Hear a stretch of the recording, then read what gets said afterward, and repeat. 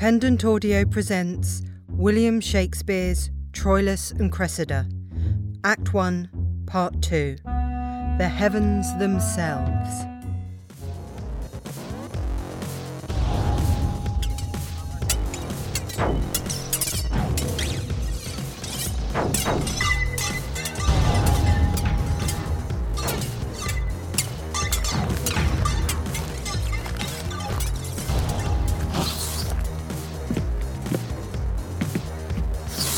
Agamemnon. Princes, what grief hath set the jaundice on your cheeks? The ample proposition that hope makes in all designs, begun on earth below, fails in the promised largeness. Checks and disasters grow in the veins of actions highest reared. As knots, by the conflux of meeting sap, infect the sound pine, and divert his grain tortive and errant from his course of growth. Nor, princes, is it matter new to us that we come short of our suppose so far, that after 7 years' siege, yet Troy walls stand. Sith every action that hath gone before, whereof we have record, trial did draw bias and thwart, not answering the aim, and that unbodied figure of the thought that gave surmised shape. Why then, you princes, do you, with cheeks abashed, behold our works, and call them shames, which are indeed naught else but the protractive trials of great Jove to find persistive constancy in men, the fineness of which metal is not found in fortune's love. For then the bold and coward, the wise and fool, the artist and unread, the hard and soft, seem all affined and kin, but in the wind and tempest of her frown, distinction, with a broad and powerful fan, puffing at all, winnows the light away, and what hath mass or matter by itself lies rich in virtue and unmingled.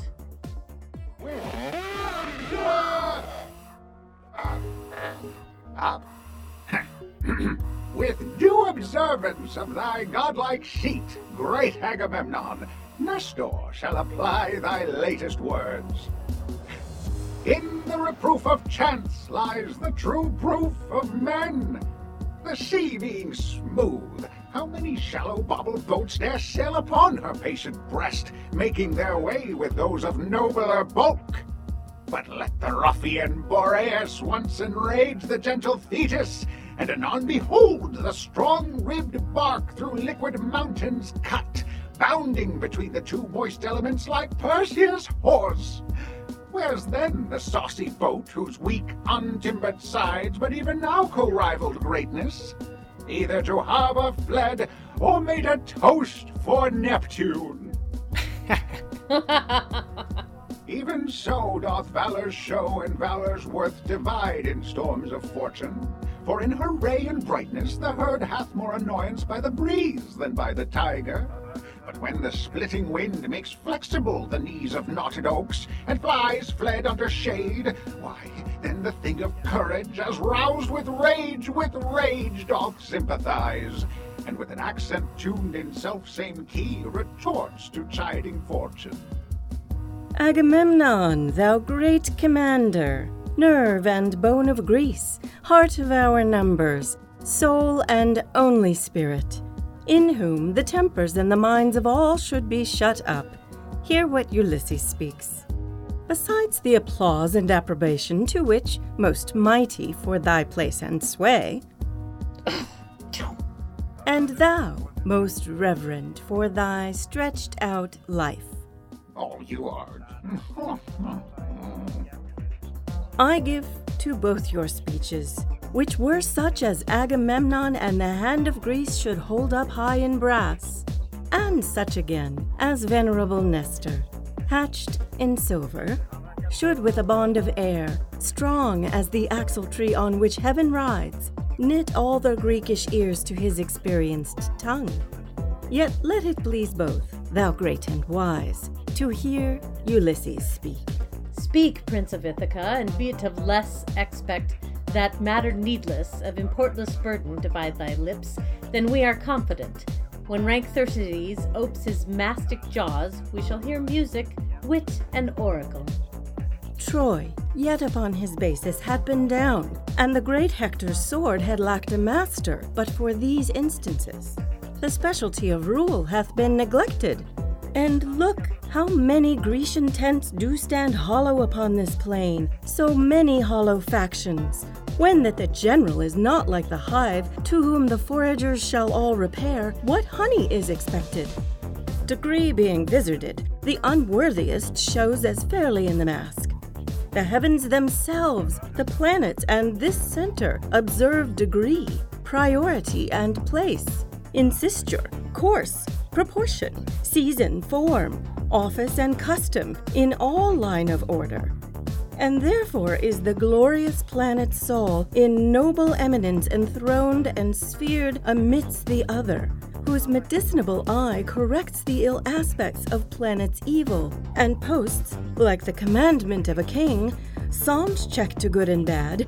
But when the planets in evil mixture to disorder wander, what plagues and what portents, what mutiny, what raging of the sea, shaking of earth, commotion in the winds, frights, changes, horrors, divert and crack, rend and deracinate the unity and married calm of states quite from their fixture. Oh, when degree is shaked, which is the ladder to all high designs, then enterprise is sick.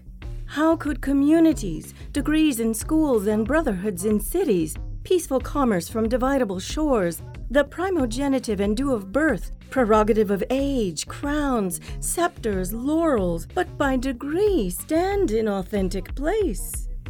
Take but degree away, untune that string, and hark what discord follows. Each thing meets in mere oppugnancy. The bounded waters should lift their bosoms higher than the shores, and make a sop of all this solid globe. Strength should be lord of imbecility, and the rude son should strike his father dead. Force should be right, or rather right and wrong, between whose endless jar justice resides, should lose their names, and so should justice too.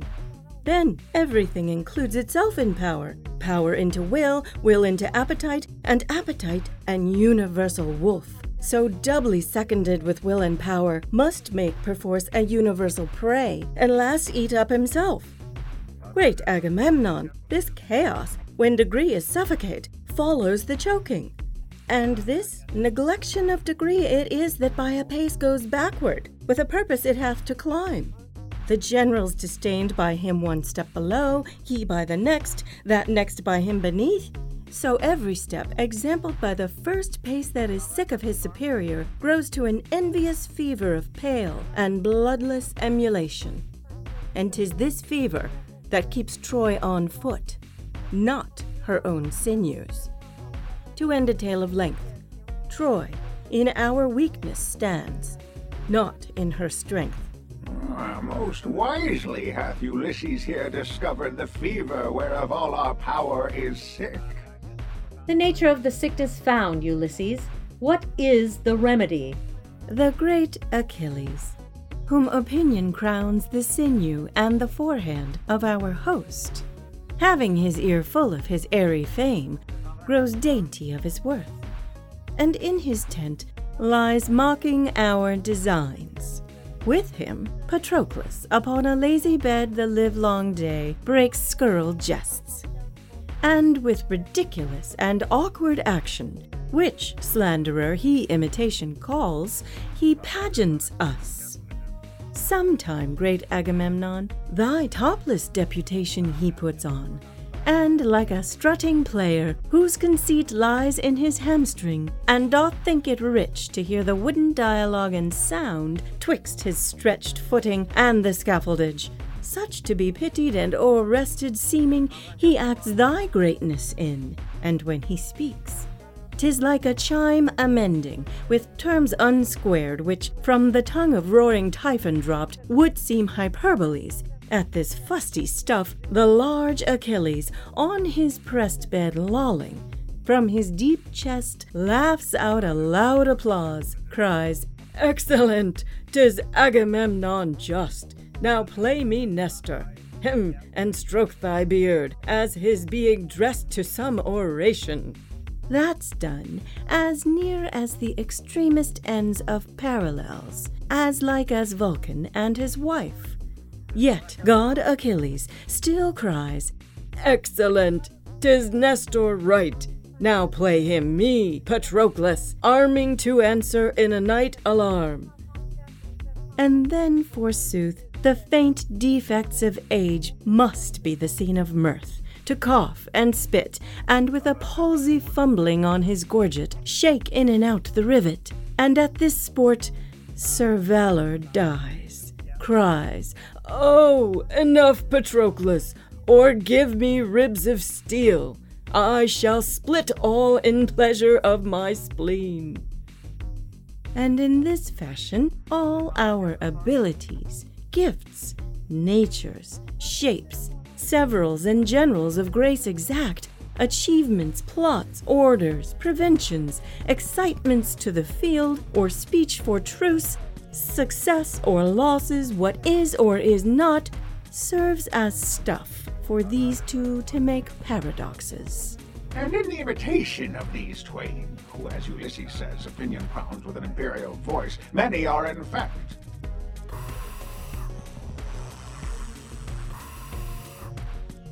Ajax is grown self-willed, and bears his head in such a rein in full as proud a place as broad Achilles, keeps his tent like him, makes factious feasts, rails on our state of war, bold as an oracle, and sets Thersites, a slave whose gall coins slanders like a mint, to match us in comparisons with dirt, to weaken and discredit our exposure, how ranked soever rounded in with danger. They tax our policy and call it cowardice, count wisdom as no member of the war, forestall prescience, and esteem no act but that of hand, the still and mental parts that do contrive how many hands shall strike when fitness calls them on, and know by measure of their observant toil the enemy's weight. Why, this hath not a finger's dignity. They call this bedwork, mappery, closet war, so that the ram that batters down the wall, for the great swing and rudeness of his poise, they place before his hand that made the engine, or those that with the fineness of their souls, by reason, guide his execution. Let this be granted, that Achilles' horse makes many Thetis' sons. What? Look, Menelaus, From Troy. Aeneas, what would you for our tent? Is this great Agamemnon's tent, I pray you? Even this. May one that is a herald and a prince do a fair message to his kingly ears. With surety stronger than Achilles' arm, for all the Greekish heads, which with one voice call Agamemnon head and general. Fair leave and large security. How may a stranger to those most imperial looks know them from eyes of other mortals? How? I ask, that I might waken reverence, and bid the cheek be ready with a blush, modest as morning when she coldly eyes the youthful Phoebus, which is the god in office, guiding men, which is the high and mighty Agamemnon. This Trojan scorns us, or the folk of Troy are ceremonious courtiers. Courtiers as free, as debonair, unarmed as bending angels. That's their fame in peace. But when they would seem soldiers, they have Gauls, good arms, strong joints, true swords, and Jove's accord, nothing so full of heart. But peace, Aeneas, peace, Trojan, lay thy finger on thy lips. The worthiness of praise disdains his worth, if that the praised himself bring the praise forth. But what the repining enemy commends, that breath fame blows, that praise soul sure transcends. Sir, you of Troy, call you yourself Aeneas? I, Greek, that is my name. What's your affair, I pray you? Ma'am, pardon, 'tis for Agamemnon's ears. She hears not privately that comes from Troy. nor I from Troy come to whisper her. I bring a trumpet to awake her ear, to set her sense on the attentive bent, and then to speak. Speak frankly as the wind. It is not Agamemnon's sleeping hour, that thou shalt know. Trojan, she is awake, she tells thee so herself. Trumpet, blow loud. Send thy brass voice through all these lazy tents, and every Greek of metal let him know what Troy means fairly shall be spoke aloud. We have, great Agamemnon, here in Troy a prince called Hector. Priam is his father, who in this dull and long-continued truce is rusty grown. He bade me take a trumpet and to this purpose speak. Kings, princes, lords, if there be among the fairest of Greece that holds his honour higher than his ease, that seeks his praise more than he fears his peril, that knows his valour and knows not his fear, that loves his mistress more than in confession with truant vows to her own lips he loves, and dare avow her beauty and her worth in other arms than hers, to him this challenge. Hector, in view of Trojans and of Greeks, shall make it good, or do his best to do it. He hath a lady, wiser, fairer, truer than ever Greek did compass in his arms, and will tomorrow with his trumpet call midway between your tents and walls of Troy, to rouse a Grecian that is true in love. If any come, Hector shall honour him. If none, he'll say in Troy when he retires, the Grecian dames are sunburnt and not worth the splinter of a lance. Even so much. This shall be told our lovers, Lord Aeneas. If none of them have soul in such a kind, we left them all at home. But we are soldiers, and may that soldier a mere recreant prove, that means not, hath not, or is not in love. If then one is, or hath, or means to be, that one meets Hector. If none else, I am he. Tell him of Nestor, one that was a man when Hector's grandsire sucked. He is old now, but if there be not in our Grecian host one noble man that hath one spark of fire, I'll hide my silver beard in a gold beaver, and in my vambrace put this withered brawn, and meeting him will tell him that my lady was fairer than his grandam, and as chaste as may be in the world. His youth and flood, I'll prove this truth with my 3 traps of blood. Now heavens forbid such scarcity of youth. Amen. Fair Aeneas, let me touch your hand. To our pavilion shall I lead you, ma'am? Achilles shall have word of this intent. So shall each lord of Greece, from tent to tent. Yourself shall feast with us before you go, and find the welcome of a noble foe.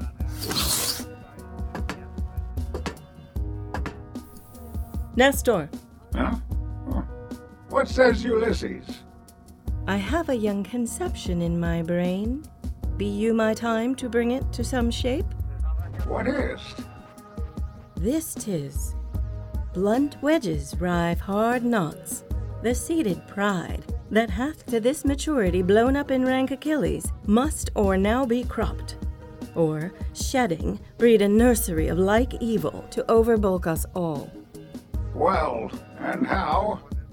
This challenge that the gallant Hector sends, however it is spread in general name, relates in purpose only to Achilles. The purpose is perspicuous even as substance, whose grossness little characters sum up, and in the publication make no strain but that Achilles, where his brain is barren as banks of Libya, though Apollo knows 'tis dry enough, will, with great speed of judgment, aye, with celerity, find Hector's purpose pointing on him.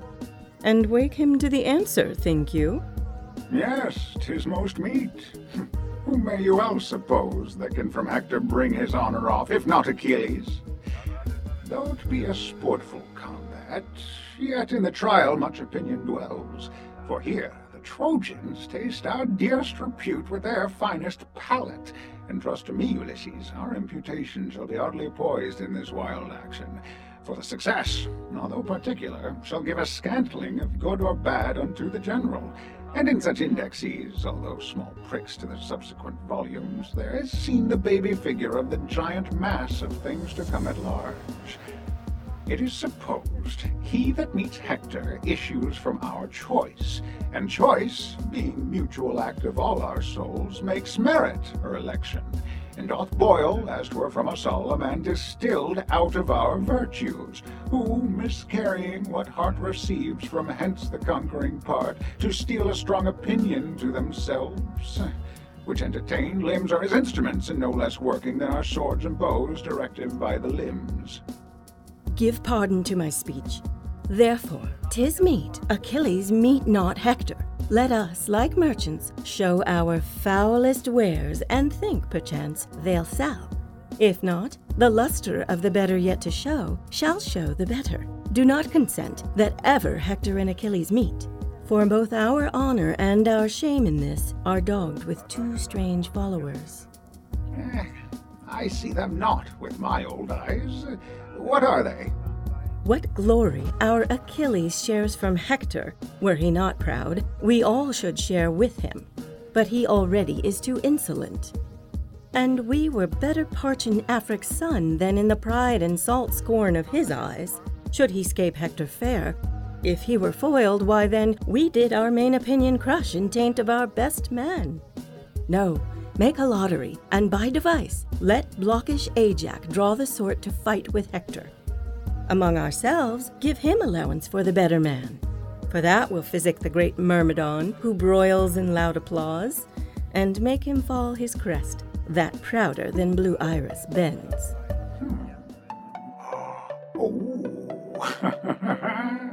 If the dull, brainless Ajax comes safe off, we'll dress him up in voices. If he fail, yet go we under our opinion still, that we have better men. But hit or miss, our project's life this shape of sense assumes. Ajax employed plucks down Achilles' plumes. Ulysses, now I begin to relish thy advice, and I will give a taste of it forthwith to Agamemnon. Go we to him straight. Two curs shall tame each other. Pride alone must tar the mastiffs on, as 'twere their bone.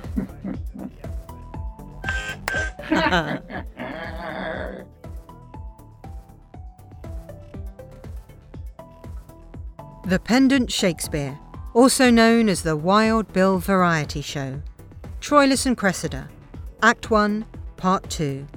Featuring the voice talents of Kendra Murray as Ulysses, Gail Wamba as Agamemnon, Garen Fitzgerald as Nestor, Julia Eve as Aeneas and the Prologue, Andre Verneau as Menelaus. Written by William Shakespeare. Dramaturgy and audio adaptation by Morgan Z. Sowell. Directed by James Rossi and Joel Rowan.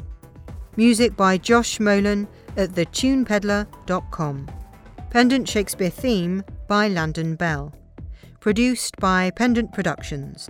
This production is copyright 2019 Pendant Productions.